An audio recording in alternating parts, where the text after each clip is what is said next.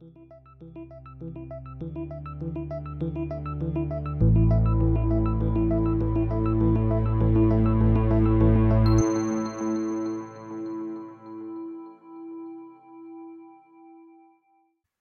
to the Untangling Web3 podcast, your go-to hub to learn insights and the latest developments in the wild and wonderful world of Web3. I'm Alec Burns. And I'm Jack Davis. Tune in each week as we navigate and explore the rapidly emerging landscape of the Web3 technologies, projects, and ideas that are shaping the future of the internet. We'll be talking to the best and brightest in the industry to keep uncovering insights, so that hopefully we can all learn together on our journey to untangle Web3.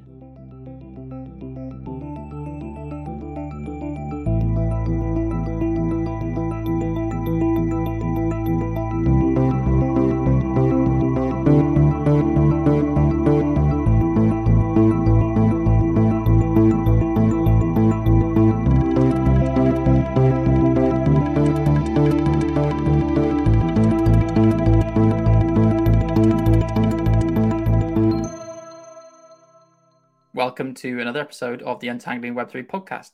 Alec, how you doing, mate? I'm good, thank you. I'm very good. As you can see, I've got a change of setup. I'm actually back home in Birmingham. Some people thought that my mum would be on the show this episode, but no, not this week. No, nice. Well, yeah, it's good to see you. Good to see you in your natural habitat for once. Thank you, sir. So, importantly, who are you, Jack? Who am I? Is that your accent creeping in? No. Don't be so coy. This is this week's episode. We're talking about digital identity, and that's the element we want to cover, right? Who are you? How do you prove who you are? Yeah, exactly. Slightly cheesy inroad, but it's an important way to start, I think, because today we are talking about digital identity, which is a big topic in Web3, and also slightly philosophical. I know we got philosophical with AI. Maybe we won't go that far today, but it does evoke the question about, what is identity at its core? So yeah, who am I and how do I prove it? That's kind of the central question we're going to be thinking about today, right? Exactly. I mean, we kind of referenced identity a lot in previous episodes, like proving who you are. We kind of mentioned it in the AI episode. How do you prove that someone is real? How do you prove, the provenance of a deepfake? All these kind of things. But I think it's a huge topic, digital identity. And we'll kind of see a bit later that a lot of the aims of digital identity kind of align with the aims of Web3, and you kind of need both to have like a successful implementation of either. But yeah, should we kick off in the way that we always kick off by going back to ancient UG times? Yeah, why not? I think it's good let's recap overall the concepts and history of identity itself, and then we can move on a little bit to digital identity and what that means in Web3. So yeah, what do you know about ancient history and identity? Have you got any thoughts? Identity early on in I suppose in most things that we spoke about, we go back to ancient times, was super simple. You had really small communities, small tribes of like less than 150 people. And identity was just what you could remember about someone, right? It's really hard to fraud an identity when I know Jack on a personal level. I know all of his negative traits, and he can't lie about those because I'll hold him to account. So identity early on was super simple. You didn't have to worry about kind of identity moving from place to place so much, because it was just the people in your tribe, and they knew and they had a history of you, and there was rumors and gossip about the person. So it was quite simple in the ancient times, I assume. Yeah, and the problem of verifying identity kind of maybe didn't exist to such an extent, because you kind of already know, you've already pre-verifying people based on who you know, and to as you say, to forge someone's identity is much more related to wearing a mask or changing your hair color or whatever, trying to physically impersonate someone, right? Which is kind of important. This is way pre-digital, so the only way you could impersonate someone was with some physical changes you could make. Yeah, well, I'm not going to go down the route of philosophy, but if you've read the book Sapiens, you know that there was a hard limit on the amount of people we had in the tribe, about 150 people, because that is the maximum number of people that we could actually remember characteristics and qualities on, which is super interesting. But as societies grew and became more complex, we actually needed forms of identification that kind of came into play, like seals and badges and letters of introduction that kind of attested to something. You know, you could say like this person is a good person, this person has a criminal record, this person is very good at making metal and things like that. So as society grew more complicated and we had to move from, say, tribe to tribe, for example, we actually needed to prove our identity and maybe more importantly our credentials, what we could actually do from this one tribe to the next tribe. And we can think about this as like portability is probably the Web3 term that we probably use to describe this, right? Yeah, and as you get to kind of like, you know, the Middle Ages and things, you start seeing these heraldries and coats of arms you get to describe different tribes or different factions of people. And I wonder how much of that is a consequence of things like the need to go to war, right? Because you need to identify which side you're on by what color you're wearing and what flag you're marching under. I mean, I think in Game of Thrones, you know, that's a good example of that kind of early group identity system you might have. Yeah. When we bring this back to like, you know, the Web 2, Web 3 model, I imagine like the lord of the area whose coat of arms you wore, that's like the central authority, right? And you've been kind of bestowed this the coat of arms that actually on behalf of that central authority. I imagine that's how I think about it. Yeah, and also that's, I think you definitely have a clear example coming in there as we have more tribal or international wars throughout history. The need to verify someone's identity as part of those clans became much more important. You know, to be able to root out if someone was infiltrating from, you know, behind enemy lines, for example, you needed some way of trying to identify them, and obviously that would be something like a code word or something. But it doesn't get to the heart of individual identity, right? It's still just a tribe based thing. Yeah, well, I don't know why you're so focused on war. Like, is that going to be like your use case throughout? It's all about war through the ages.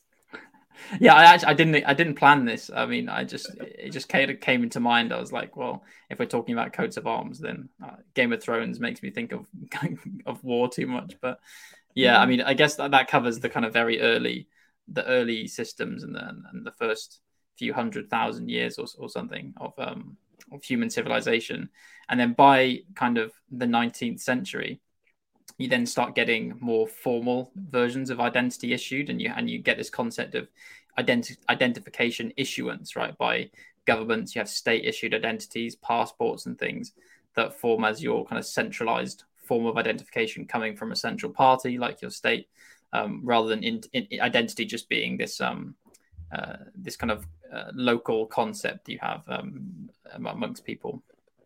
Yeah. So I guess that happened in like the 19th century, right? And then kind of advancing from that, we had more kind of, well, I guess better attestation to identity. It wasn't just like, you know, we talked before about ownership, saying I have this piece of paper, so that means that it's mine, and it means something for me specifically. But then we kind of moved into the realm with more technology, as technological advancements kind of increased, of fingerprints and photographs, and actually having some way to attest that that document is actually for you. So it's not just holding it personally in your kind of your possession, which we kind of get into the realms like data and all this kind of stuff we mentioned in the data sovereignty episode. It's also provably saying this actually means something for me, and I can prove that by, you know, showing the picture on this document is actually a picture that is for me. And the same with fingerprints. So this is when it started to get a bit more interesting and a bit more maybe easy to verify.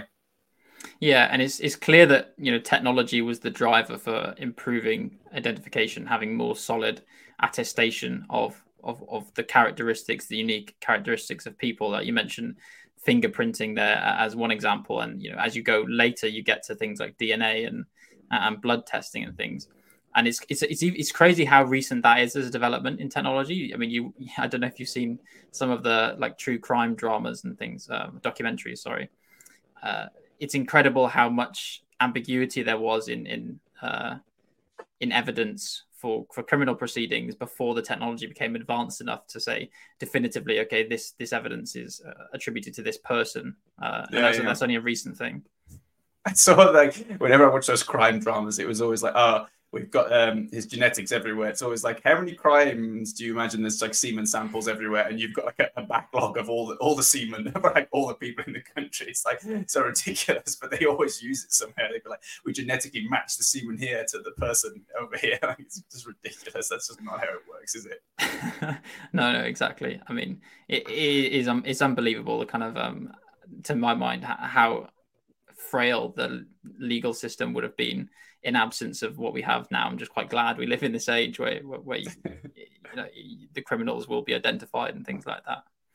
Yeah. When we're talking about like attestation as well, I don't want to jump the gun. We've already talked about fingerprints, and you kind of see that. I mean, most people will recognize that they have biometrics to kind of scan in, with their fingerprint to get into their phone, or even eye scan and face scans and all this kind of stuff. But like, I saw someone the other day who did a post about like having like blood scans and genetic scans to have like the purest form and the best form of attestation. That kind of quite scary, isn't it? That kind of stuff going that far to have like, blood storage and all this kind of stuff to attest to who you are. Yeah, exactly. And I think it speaks to the number of different ways you can be identified as a human being. I mean, it kind of explodes when we get to the modern day, but even back then, the number of distinct characteristics you have as a human that you can measure is actually quite significant. So when you move on, then we've kind of talked a little bit about biological markers and things, but you also then have kind of in the 19th century the advent of things like social security systems, where you then tie your identity to social benefits, to state issued benefits and things, and access to like government services, for example. We start seeing that, I think. Yeah, and they have like, I suppose this kind of relates a bit later, but you'd have like unique identifying codes that represented you and were personally for you in some way. And I saw there were lots of issues around like the first social security systems where it's like 400,000 people or something like that shared like one social security number and like got the benefits from it or something like this. Like early day hacks, and it was quite. Where was that? Interesting. In America, I think, in the late 19th century, or something like this, or the mid 20th century, whenever it was brought in. But yeah, some of the earliest hacks, and like obviously this was just them trialing it out in the early days, and there was a lot of issues around that. Yeah, exactly. So, we've kind of stayed in the realm of physical identity almost, and physical markers of identity, physical systems based around identity.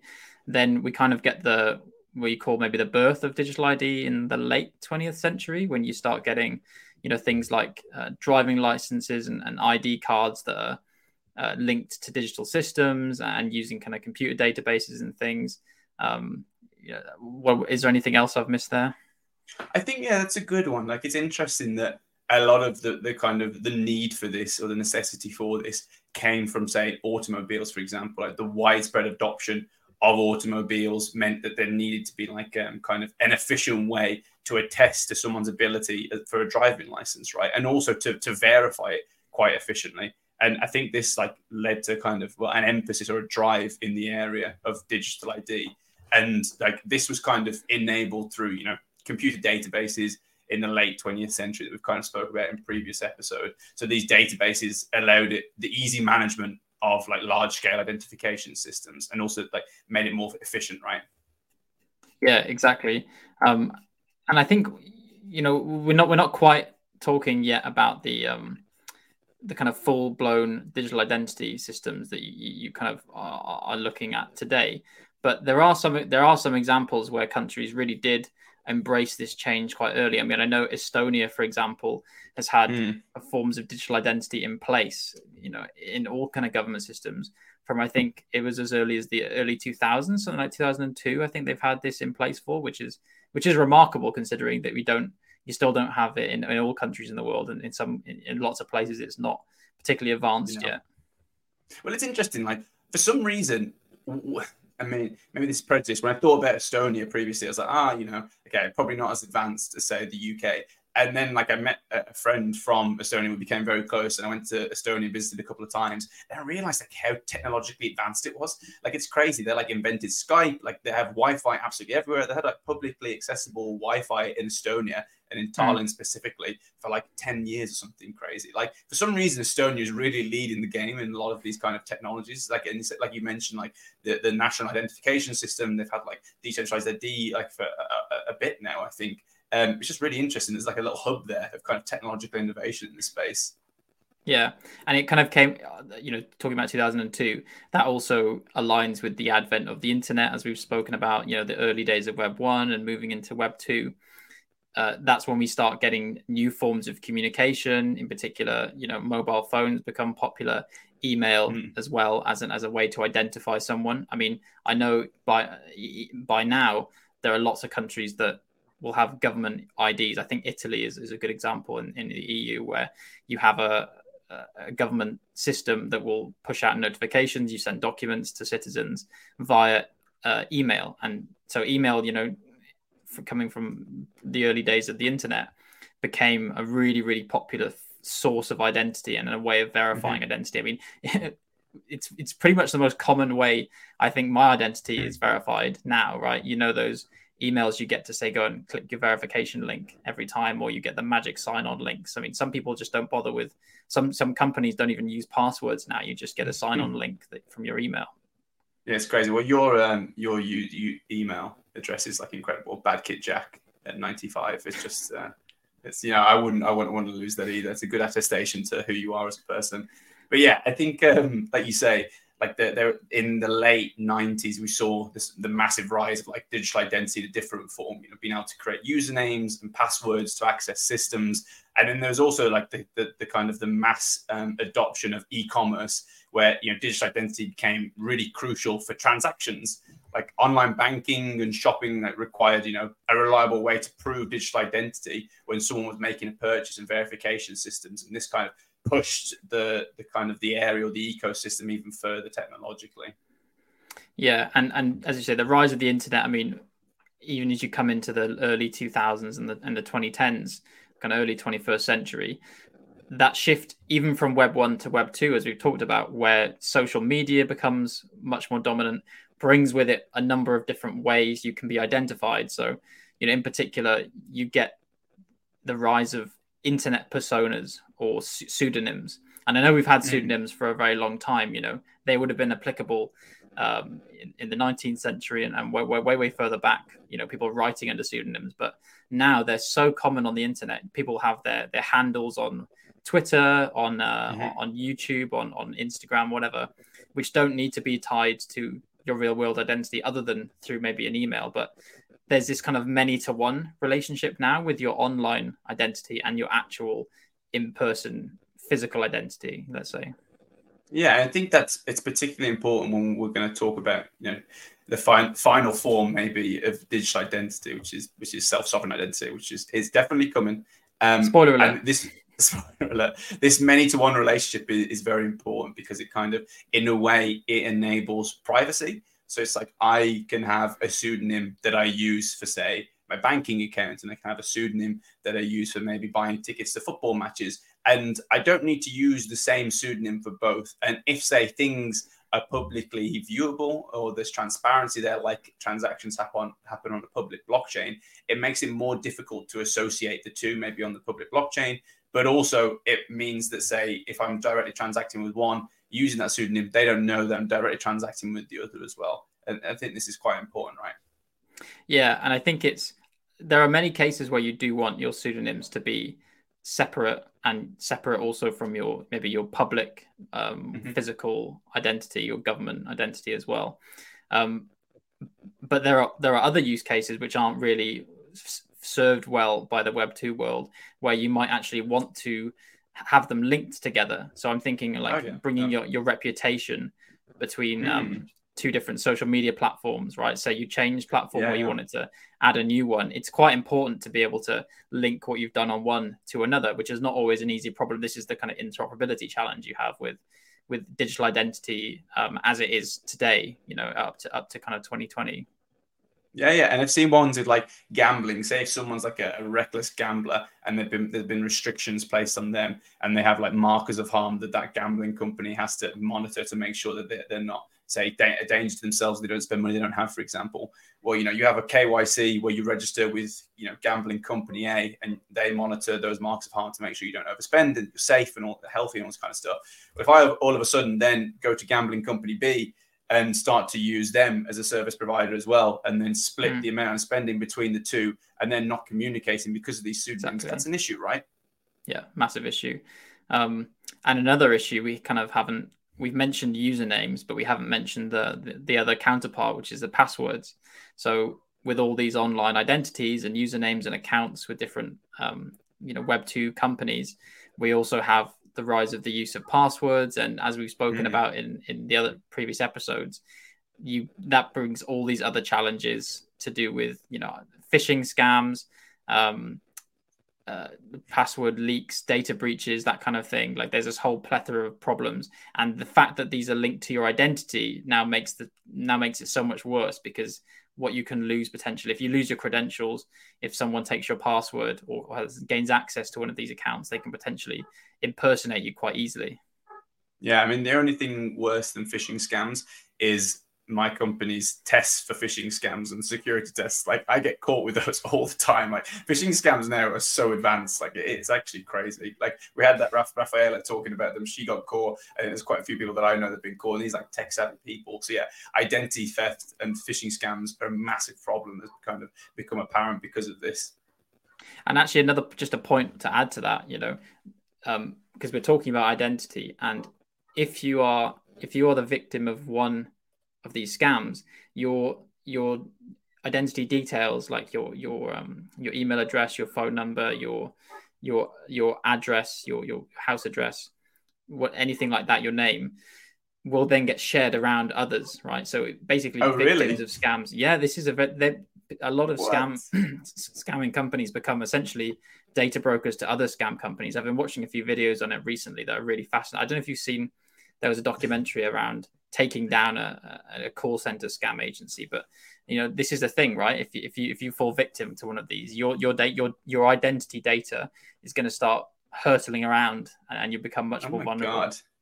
That's absolutely crazy. And then what's the solution? Is the solution to have is it to keep it more distributed? Is single sign-on stuff a solution to this, where everything's managed by like Apple or Google or something like this? Or is it safer to have distributed accounts and distributed users' names and passwords for each of them? Because it's crazy, like how many accounts and passwords I have to store right now. I probably have like 40 or 50 different username and password combinations for all the 40 or 50 different services I use. And the user experience on that is not good at all. That's like a really tricky for me to remember to have all these things at the same time. Yeah, exactly. I don't think there's one easy solution to all this, right? Because as you say, if you introduce things like password managers and single use passwords, that brings this user experience challenge, but it still doesn't completely solve the problem. And as you mentioned, single sign on, you get your sign in with Google, sign in with Apple, sign in with Facebook, and I'm guilty of using those at being lazy quite often, and they introduce these central points of failure. So if you then if you then lose someone hacks your password and gains access to one of these accounts, then they can start very easily logging into all these other services, which are effectively connected to it. So, yeah, I don't know if there's a single particular solution. And as we're going to get onto talking about sovereign identity and identity systems in Web3, I think there are still big challenges there. But a lot of the problems in the Web2 world are coming from what we spoke about in the data sovereignty episode. The fact that you are giving away far too much information to access services. And that's what I mean by, if a company gets hacked, then that's when your data goes around the scamming world, right? Because they shouldn't have been holding the data in the first place. Ideally, you should have been able to prove your identity without giving all that over and letting them and having the company keep the data. Yeah. I think I suppose some of the technological kind of solutions we have to this identity theft stuff to mitigate that is around one, multi-factor authentication, right? Which I personally hate. I hate it so much, but I see that it's useful. I understand why we need it, and it's better than the alternative of me remembering all my passwords constantly. Yeah. The other one that I really do like is biometric, fingerprint scans, attesting to my identity. It's obviously quite tricky to do that with, say, mobile devices, web apps, all this kind of stuff. That's pushing more and more to say mobile device. I think I said mobile devices twice there. Pushing more to mobile devices rather than laptops and computers. And I think that directly aligns with the kind of the self-sovereign identity stuff that we're going to talk about as kind of maybe the final evolution of digital identity potentially.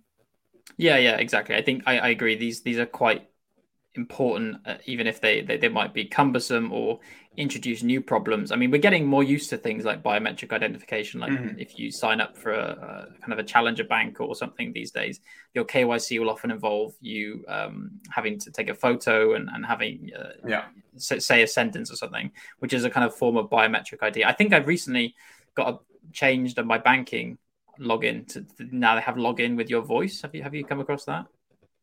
Yeah, I have. What, do you ever pass the human check for the voice test or not? Yeah, I can't access my bank at all now, unfortunately. No, but yeah, they all kind of do partially solve the problem. But I agree, to kind of bring us on to this concept of where we are now and with digital identity in Web3 and self-sovereign identity, which we'll kind of define in a moment. I think that is potentially the end state where you're combining a lot of these Web2 security features with a different paradigm for dual identity in the first place. Yeah, so like you were talking, previously about them kind of housing all the identities and all the data on there, and where we're at today is around using, blockchain technology for decentralized digital identities, where, you shift some of the control of the user data to the users themselves that are actually controlling that data and away from like the big corporations. And there's a lot of benefits that we've spoken about previously. I think like a lot of this stuff directly aligns with the data sovereignty episode that we did, having smaller attack surfaces, if all say what's Facebook now, 2 billion people's worth of identity information is stored in a central server in Facebook, that's a big attack surface. You want to invest a lot of money to get that data. But if we start to push that to users and have 2 billion separate devices, each with one, say, identity piece of data, underpinned quite importantly with blockchain technology, then we have a more, say, kind of powerful security solution. Yeah, exactly. So maybe it's worth us now trying to put a bit of a definition on self-sovereign identity, or SSI as we'll kind of refer to it. So I mean, I'm happy to have a go first, although it's going to be pretty hand wavy because I think it's quite a general term. So kind of to me, self-sovereign identity is the umbrella term that captures this concept of moving away from the types of Web2 digital identity systems we've just talked about, all these account-based things where you have to hand over too much information, passwords get stored and leaked, and essentially moving, as you said, the verification and storage of identity data to the users instead of holding it in big corporations. SSI essentially describes the overarching goal and ambition of digital identity in the Web3 world, I think. I mean, I don't know if you had anything to add to that. No, that's perfect. Like, I think the nuance between like decentralized identity and SSI is kind of hard to define. But I think like SSI, like you said there, is the end goal. And the end goal is a solution where individuals have full control over their identity, the data that's in that identity. And I think a lot of people say there's like no reliance on, trusted third parties or central authorities and all this kind of stuff. I don't think that's true. You're always going to have some point of trust, right? Like we can't just have, I produce my own identity, Jack produces his own identity, then we can interact. No, I still need to know that Jack is Jack, and we still need, say, the government of the UK to say, Jack is actually Jack and Alec is actually Alec.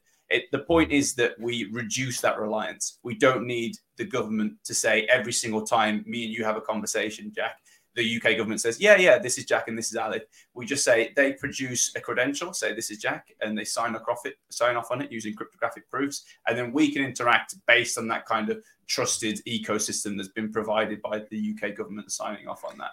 And yeah, you want to jump in there?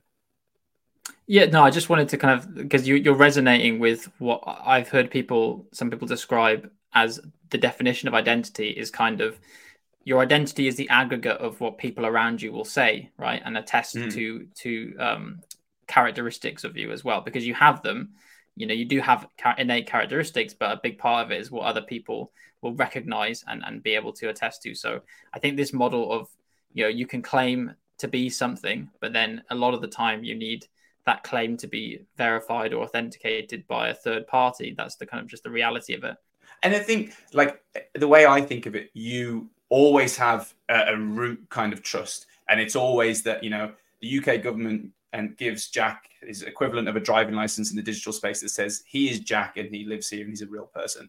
And then you can have like kind of different trust points that are built from that anchor. Say, if you're in a gaming environment and you want to build up a reputation that you're really good at Call of Duty or something like that, like the degree of trust there is less serious, right? We don't need like full cryptographic proofs, like a trusted peer-to-peer interaction, all this kind of stuff. But you can build up your own kind of persona based on what you're actually doing in game, rather than needing like a full cryptographic secure proof over the top of it. But if it's say something like you need to spend like £20,000 on a transaction buying a new BMW or something like this, then the trust there needs to be a bit stronger, right? And we probably need more checks and a bit more kind of security there. So like there's different points around this, right? And this kind of all ties back into the many-to-one relationship we're talking about pseudonyms. It's not like I need that central point of trust for everything. I need to reveal all my core information every single time. We can selectively choose what's applicable where.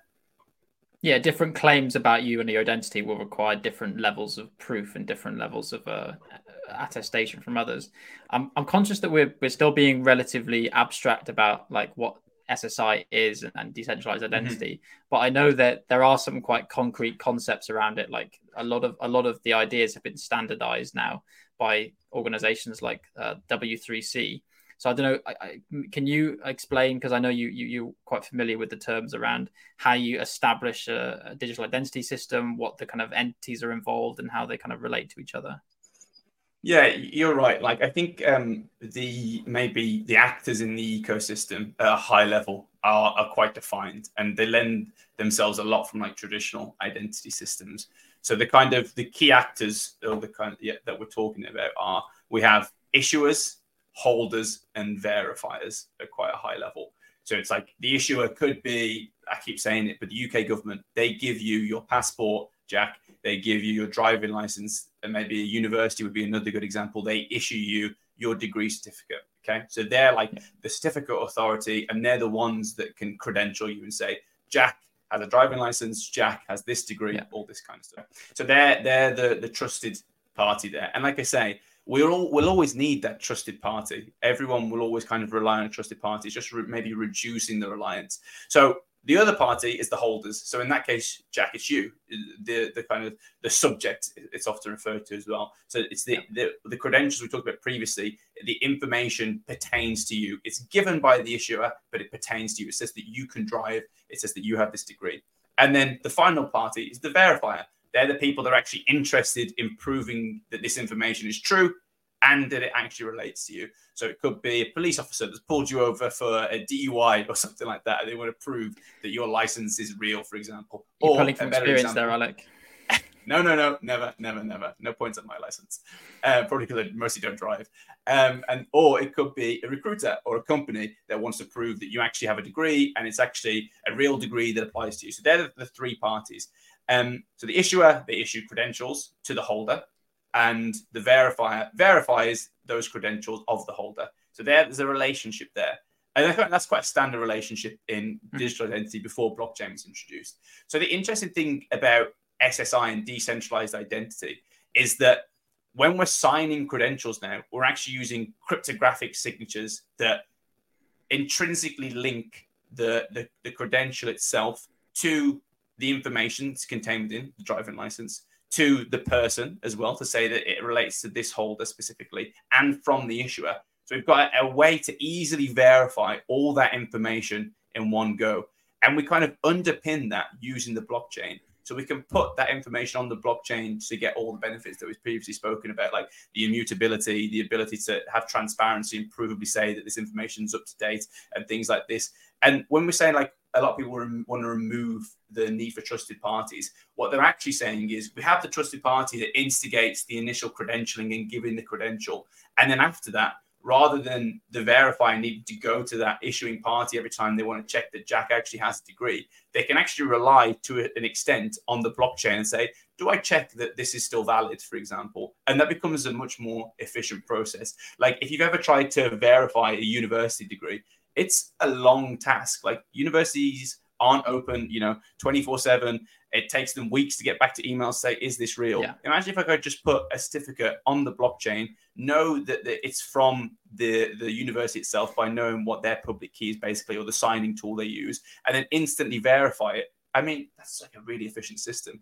And I've seen like some of the stats around, I think McKinsey did a massive report on if there was a fully instigated SSI model in some like Western countries, it would lead to an increase in GDP of 6 to 13%, just from efficiency, convenience, fluidity, ability to just jump into different services and goods constantly. It's a hugely game-changing SSI. Yeah, I think that's why I definitely see it as such a Web3 concept, is that it's a much more efficient way, as you say, of doing and verifying identity. It just makes more sense. And the kind of two components you were mentioning on like why is that the case? Yeah, you have the blockchain as a persistent, reliable source of data for lots of these things, and we'll come on to some other kind of terms like DIDs in a moment, but the blockchain is fundamentally a great platform to build a digital identity system on, decentralized identity system on, and then the cryptography itself as well is almost this tool that's allowing for verification. Like the advent of, I mean, cryptography isn't that modern cryptography is the kind of things we're actually talking about here are only kind of 30-40 years old, like public key infrastructure systems, that they are quite new.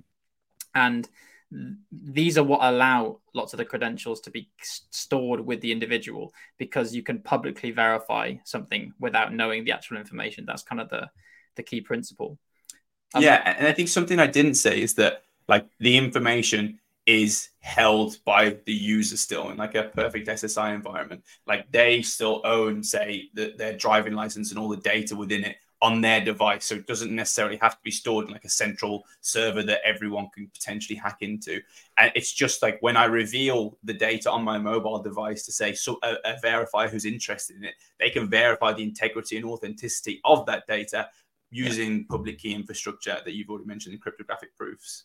Yeah, a kind of simple way to talk about it is like the data is private and then the proof is public, or is something that can be made public. That kind of, Exactly. And the proof itself doesn't reveal that much information. The thing that's actually on the blockchain doesn't reveal any information, particularly about that data. Yeah. So I think maybe just before we move on from our kind of base definitions, it's worth defining two quite popular terms. So one of them is, and it doesn't help that we've got decentralized identity and also decentralized identifiers, but in general, we just refer to them as DIDs. And you also have verifiable credentials, which is kind of a lot of what you've been talking about already with credentials that you'd issue, and they're referred to as VC. So maybe I'll tackle the DIDs first. So my understanding is that a decentralized identifier is similar to what you've been describing, but it refers to the actual thing that uniquely identifies you in the digital ecosystem. So it has to be something that is globally unique. There is like a one-to-one mapping between you as a human entity and this digital world. So this is what gives you the anchor point into the identity system. So as a user of a self-sovereign identity system, you would have a DID, you would have a unique digital decentralized identifier. And the other component of that is often linked to something what's called a DID document, which contains kind of the basic information about how that information relates to you. And it won't necessarily include any personal information. Normally, it will just include some kind of cryptographic information, as you were saying, some certificate on some public key that means you can prove statements, or statements can be proven about you, right? Yeah, and I think that's really great, like summary. And I think the really interesting things about DIDs is that on this like W3 standard that's kind of emerging as like the standard for SSI, is that the individual fully controls that, right? Shouldn't really be given by like a central authority. They should be able to spin up however many they want. Could it be thousands, hundreds, millions? But it also doesn't necessarily mean anything, right? It's just, say, a string that is unique and could pertain to me. But say if I want to go on, I want to buy something online and to prove I'm over 18, my DID doesn't mean anything. I still need verifiable credentials that relate to that DID to actually get some usefulness from it. And I think if we move on to the verifiable credentials that are kind of hinted towards, they're like digital statements that are made by issuers like governments or universities and things like this about the subject, which can be cryptographically verified by a third party. Okay, but it's like really you need DIDs plus the verifiable credentials to start to get the usability and the actual kind of use cases that we'll move on to a bit later. Yeah, and I think maybe one thing to add there to distinguish DIDs and verifiable credentials, and correct me if I'm wrong, but in my mind, it's like DIDs are something that which can be self-issued if you want. You could establish your own unique digital identifier and the corresponding DID document. But then the verifiable credentials are the things that would be issued by other people on that DID, right? So you could issue your DID, but then the government would issue the verifiable credential. The university would issue the verifiable credential on you, essentially. Exactly. And I think this is kind of like the misunderstanding that emerges sometimes when people say there'll be no need for central trusted parties and all this kind of stuff. Is yeah, to an extent that might be true. People can spin up DIDs, self-allocate DIDs, whatever they want. And maybe for some interactions, like you just want a game on something like that, that's fine. You can just use that DID to interact in the metaverse, whatever. But for a lot of interactions where you need to prove you're a person, prove that you're 18, all this kind of stuff, it's the verifiable credentials that are given by a trusted third party, basically, that will actually enable a lot of use cases and applications to prove who you are and who your identity and what your characteristics are. Yeah, exactly. And as you were saying, you still need these trusted third parties, but they're on the issuance of the credentials, not the actual issuance of the identity, basically. Yeah.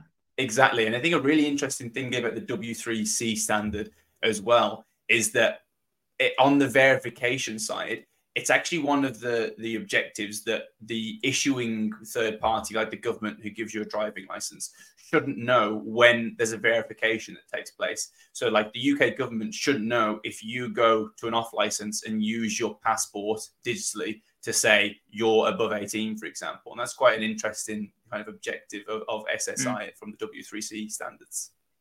Okay, well, why don't we consult our friend, as I always call him, ChatGPT, to just double check on the definitions and make sure we've kind of covered everything so far.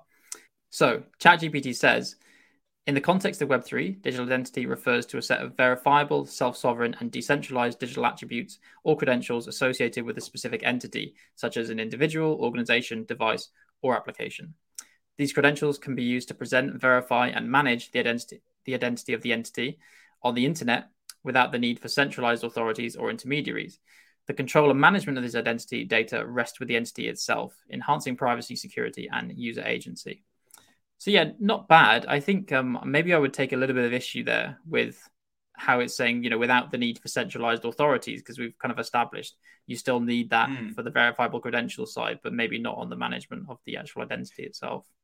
Yeah, definitely. Like we're always going to need a trusted entity, like be it the government, be it the university. Like we do need someone to credential us in most use cases. I'm saying most use cases, maybe not all use cases, especially for the kind of the low trust or ones like gaming and things like that, where you actually don't really care who you're interacting with so much, and the identity doesn't matter too much. But at that stage, like the identity doesn't matter either, right? You could just use an IP address or something like that. So maybe it actually do need them in actuality for most applications where we need identity. I think an interesting thing about that ChatGPT definition was that it also said it's not just an individual, how we've kind of contextualized it. It's also organizations, devices, applications. I really like that because I think we've kind of, we've put out the IoT episode, right? And we talked about IoT devices and AI as well, having more agency and being like entities in their own right. And when we think about identity, we obviously always humanize and think about people. But I think more and more in like hopefully utopian and not dystopian future, we are going to see the need to identify devices, and they're going to be able to do things and need to prove their identity as well. I think that's like a really interesting use case for this stuff. Yeah, I mean, you're already hearing people talking about civil rights for AI systems, so you'll definitely be having identity for AI if that goes any further. But maybe to not stray too much again into philosophy, and I think there's definitely lots to talk about in a future episode on that kind of stuff. But why don't we kind of bring it back to what's the actual relationship with Web3? Because we have thrown in lots of these terms from Web3. We've explained a little bit about why we think Web3 is related, but I think we can make it a bit more concrete. So I know you have some thoughts on, how we're moving from normal digital ID to SSI. So I don't know if you have a way of kind of contextualizing that in Web3. I think like I see a lot of parallels between SSI and Web3. And I think if we think of both as like the end points on a continuum, so the one continuum is, centralized identity to decentralized identity to SSI, which is the final goal. And the end goal of that is around decentralization, user empowerment, right? And I think that's the same goals that apply to Web 1, to Web 2, to Web 3. It's moving more and more. Well, it's moving more towards decentralization and user empowerment.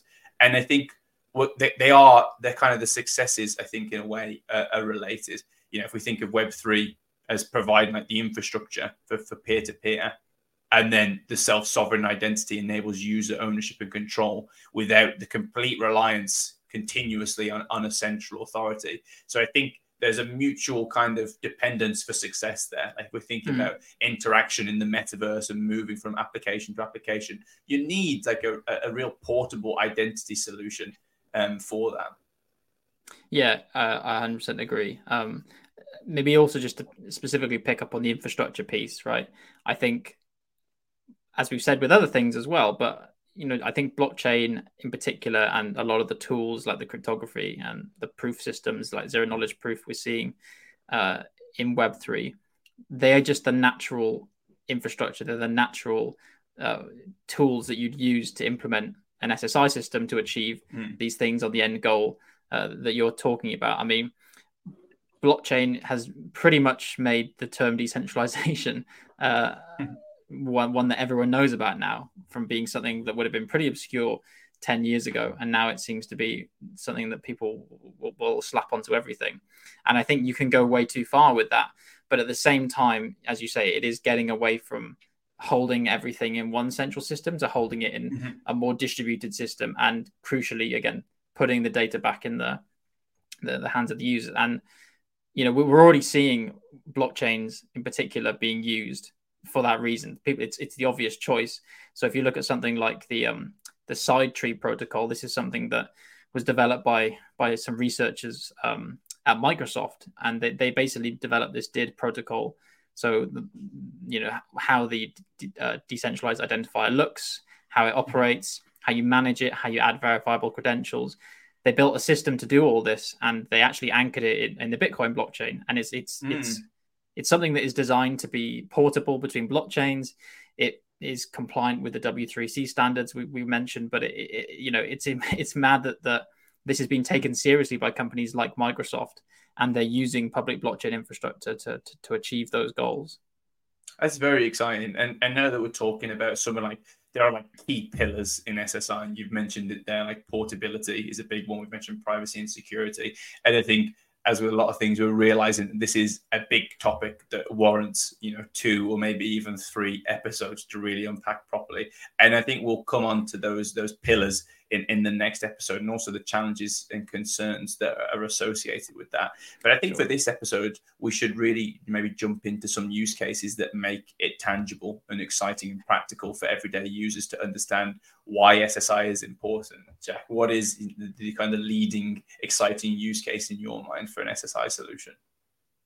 So I think the one I'm really excited about is basically in the job market, in employment, because it brings together like 2 or 3 of these different topics we've been talking about into one place. So I think the verifiable credentials for basically everything that's on your CV is going to be really big in the future, for employers in particular, to be able to trust that what is the content of your CV is actually accurate and true, right? I know people it's a common thing about people. It's people always say don't lie on your CV, but many people do lie on their CVs. And for the employers and recruiters who recommend candidates, they want to be able to check the authenticity of your degree, of your professional qualifications. And we're already seeing it happen loads. And I think this will become the goal. This will become the standard. They'll have a blockchain based DID system with verifiable credentials issued by higher education institutions, by professional certifiers. It's just going to become the standard. So that's one aspect of how I think it'll play a role. The other then spoken is, like a true good citizen, by the way, who has an accurate CV with no BS in there. Exactly. I'm one of the good guys. So the other aspect, which is, because that's all from, I'd say that's more from the employer's perspective. I mean, it's good for people who are honest because it will bring the standard up for everyone else. But it will also really benefit the people who are looking, the job seekers, right? People who are giving the CVs out, because I know there's there's this kind of culture, I think, of a bit like what I said with the data brokers and scams, your details being circulated. How do you know where your CV is going when you pass it over? If you get asked by a recruiter to they say, can I see your CV? You have no rights you have no way of enforcing your rights. You have no way of making sure they're not going to circulate that with 100 different companies that are going to see your details. You just don't know where it's going, right? And I imagine recruiters just looking at my CV and laughing in the back office. Yeah, exactly. It's going to get embarrassing. It was only meant to embarrass one person. But a lot of the Web3 tools and techniques like selective disclosures, zero knowledge proofs, and just general kind of slightly more boring but access control management and certificates that we talked about previously. So when you give your CV over to a recruiter, you'll give it over with permissions. It won't just be a PDF that you send on LinkedIn. It'll be a blockchain based system where you say you have access to this, and only the person who has control of this public-private key pair can read it. So you might encrypt it before you send it, for example, to a particular key pair that is tied to someone. I think that's going to become really important in the future to make it much more honest from the perspective of if you're seeking a job, basically. I think I think that's just a very cool way to tie up both sides of the equation. Oh yeah, it's all about the job market, baby. Like that, yeah, it's really cool. Super excited. I think like on that stuff, like we talk about like read access and access one time. Like a lot of it is application specific, though, right? Like it's really you have to have an application that would enforce that with the kind of the blockchain underpinning that would actually allow a one-time spend access to actually read the PDF once and then revoke access following that. And I think that's something that needs to come, right? It's quite not easy, but it's somewhat simple to implement that on a blockchain with a spending of a token and all this kind of stuff. But we're actually not really seeing the kind of the applications on the mobile end and the user end that actually enforce that kind of stuff right now. And I think, it would be really powerful if we could do that. Yeah, for sure. So what about you, Alec? Is there any what's most? I know you love digital identity, so you must have an application you're really excited about for it. I love everything. I love every topic we've done so far. So I think mine is something that everyone understands. It's like, have you been to an airport, Jack? I have, yes. Surprisingly, wow. I know you wouldn't guess it from my lack of tan, but yeah. How many checks were there when you went through the airport? Oh, this is something I can see where you're going with this, because it depends wildly. Like international, let's say you go to America. Let's say 3. But what I will say is sometimes I've noticed that you get double checked, right? You go through one barrier and then you walk 100 yards and they check you again. It's like nothing's changed, I hope you don't get called out in like a comedy show. You'd be the worst audience participant ever. I was expecting a simple answer. You're making this about you. No, sorry, you picked up on a pet peeve of mine. Sorry. So you go to an airport. There are lots of checks. You have ticket checks. You have passport checks. You have boarding checks, visa checks, destination hotel checks in some countries. Obviously, COVID checks as well. You have records checks. It's carnage. It's absolute chaos. Like there are 8 to 9 checks sometimes per international flight on going out, landing, and getting there, and all this kind of stuff. And imagine like when you're doing it on behalf of your kids as well. Like it's absolutely crazy having to imagine like all of these different documents. Some can be digitalized, some cannot be digital. That are just all over the place, and you have to find the right one and make sure it's like attesting to you. And you'll see that for say a visa check, they'll also have to check your identity as well. And these are 2 separate documents in some cases, which is crazy. Now, the solution for SSI is so obvious there. Imagine all of these like different checks and documents in one app that allow, automatic verification of all of them amongst all of the others as well. Like the benefits are so obvious there. You have like streamlined travel, data minimization, and no centralized database potentially that are prone to breaches. But you also, control and maintain the privacy and like the efficiency of checking with just one app on your phone, not having to handle all these different documents and get different apps up and all this kind of stuff. It's just so obvious there. And I think when I was talking about, the GDP increase for SSI solutions being like adopted widely in like a an economy of like 8 to 14%, I think it was. Like it's things like that, like the lack of paperwork and the efficiency of being able to sign up and not duplicating KYC checks and all this kind of stuff. That's where you're going to see the real benefits to the economy. And I think that kind of stuff really excites me. Yeah, no, I didn't realize it would excite me until you said it like that. Because I the last flight I did go on, I both remember getting checked 2 or 3 times without changing location, essentially. So it's like, why do I need to check my passport 3 times to get on? And also, it was in an unbelievable queue, and I nearly missed my flight because it's such an inefficient process right now. There you go. See, this is a real pain point. I think a lot of people like actually understand it. But yeah, that's why I find like such an exciting use case. Awesome. Well, yeah, I think both of those are interesting, and there's going to be loads more that I think we'll have to do another episode on, as you said. But I think, yeah, we've covered some pretty good ground. I think we've laid the foundations of what digital identity is, what this overarching concept of SSI is, the Web3 kind of end goal, and then some of the components in that of DIDs and VC. And yeah, we'll maybe talk about some of the principles of a good digital identity system in the future, maybe.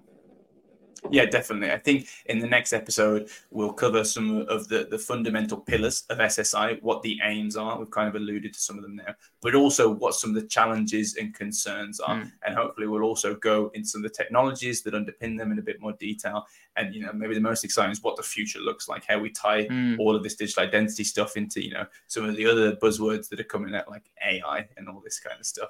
So yeah, I think that wraps up this first part. Thank you to those listening wherever you may be, and join us next time as we untangle a little more of Web3.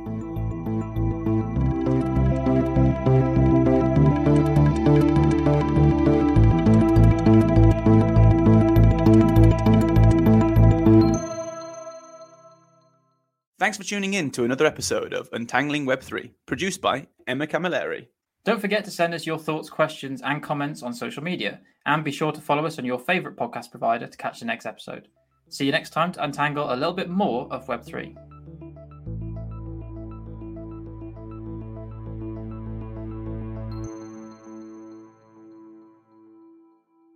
The views we express here are our own and do not reflect the views of our employers.